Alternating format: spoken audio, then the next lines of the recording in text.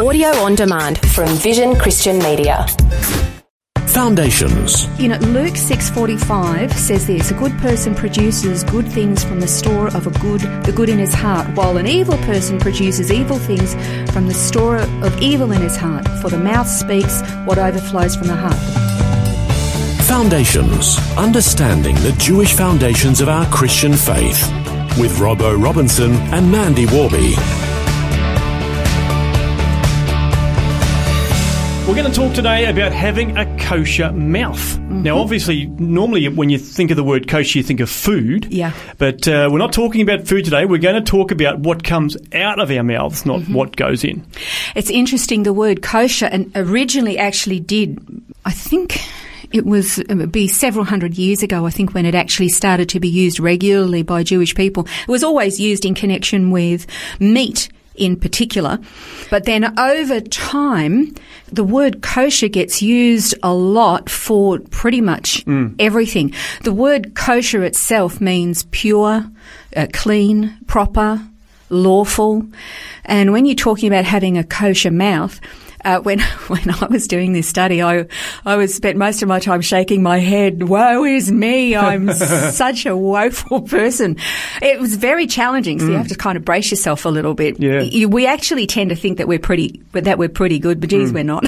We're really not, Proverbs 18:20-21 says, "The fruit of a man's mouth, his stomach will be satisfied.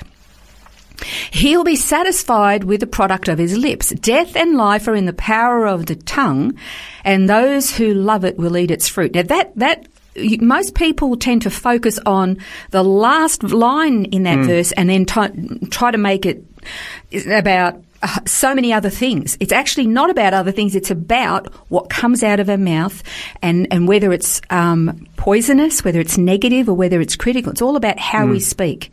Whether what's coming out of our mouth is not kosher, which means it's impure, unclean, improper, and unlawful. So ugly words are very much the norm these days. I mean, sometimes I'm appalled when I watch newscasts, when I see people demonstrating, the way our law enforcement is spoken of, the way people speak about our political leaders, like them or not, that's irrelevant. The way they're in a position of authority, they're in a position of power, and whether we like them or not, whether we voted for them or not, or agree with them or not, we're not supposed to speak to them like they're the dirt below our feet. Yeah. And that's just the cultural norm these days. People just speak terribly, saying the most appalling things about people. And James 3:5, I mean, everybody would know this one. It's where the tongue is described as being a tiny, tiny, tiny little part of our bodies that has huge boasting, and that that little tiny part of our bodies can set a whole forest on fire, cause so much trouble. And, it goes on to say that, man has been able to tame the beasts of the earth, but he can't even tame his own tongue. It's a really dangerous part of our bodies. Yeah, it is. It's terrible. But it would be very nice if we could leave a room and know with absolute certainty that nobody was going to talk about us behind our backs. But what if we've talked about somebody behind their back? And then we wonder why they're a little cool towards us, Maybe they've heard about something that we've said. We can destroy people's, their reputations, we can destroy relationships, and once those words are out, you can't get them back. That's right, exactly. Particularly in our day and age, because every time somebody says something, there's a camera rolling, a phone's going. Yeah. It's a really dangerous thing. But here's the real kicker for Christians in particular. We've got this bit down pat. Sometimes it's not that we're telling tales about people. Sometimes we can use truth in a negative way. And then we hide behind, but I'm telling the truth. And sometimes we say, look, I'm only telling you this so that you can pray about it. Yeah, that's right. Yeah.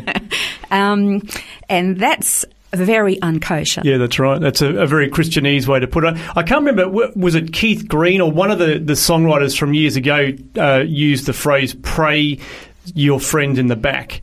and I can't think who it was. It was a lyric of a song anyway, but you've prayed them in the back, and that's effectively what you're doing. You're stabbing them in the back, but you're couching it as being, we need to pray for John because, he's struggling with X, Y, Z. Yeah, and here's the thing. If you do want to pray for John because he's struggling with X, Y, Z, then do it by yourself. Pray for John for X, Y, Z. If you really think that he needs more prayer, then sure, say pray for John. He's struggling a little bit. You don't have to go into details, that's right. because God already knows them. Yeah. People don't need to know those details. So, some of the terminology or some of the things that we say, it's some examples, because examples are good, because sometimes we hide behind the fact that we don't have any examples, so we keep doing it. But let's just the Hebrew word. We know we talked about a couple of episodes ago, a couple of programs ago, about having an evil eye. Well, now I want to tell you about an evil tongue, and the Hebrew term for that is lashon hara. And lashon hara is like recounting your something about your coworker, or to a coworker that your boss has really messed up. The boss really might have messed up, but by recounting that information, you've demeaned the boss to another coworker. You've told the truth. Yep. But you've actually harmed him. You've harmed his reputation. It's like, discussing with your wife or your husband after church just how poorly the worship leader was this morning. I mean, everybody has a bad day, and then, okay, could you do a better job? Be careful about what we say. That's lashon hara. It's maybe telling the truth, but it's an evil tongue. You've undermined somebody. And as I said, it can actually tear down friendships and demean people. It destroys trust. Respect should be given, but trust is earned. And once it's been destroyed, it can be really, really hard to get it back. And then, okay, what about then the situation where somebody, it could be dangerous? It's important that somebody knows something. Well, that's when it's important to only tell somebody who, one, genuinely cares, two, is absolutely categorically trustworthy, and who can actually do something about it. Yeah. And don't say anything to anybody else. You keep that to yourself. That would be the only time to talk about something negative about somebody. Sometimes we say things like, this person, look, they're really, really lovely, but as soon as you get to the but, it's going to move into lashon hara.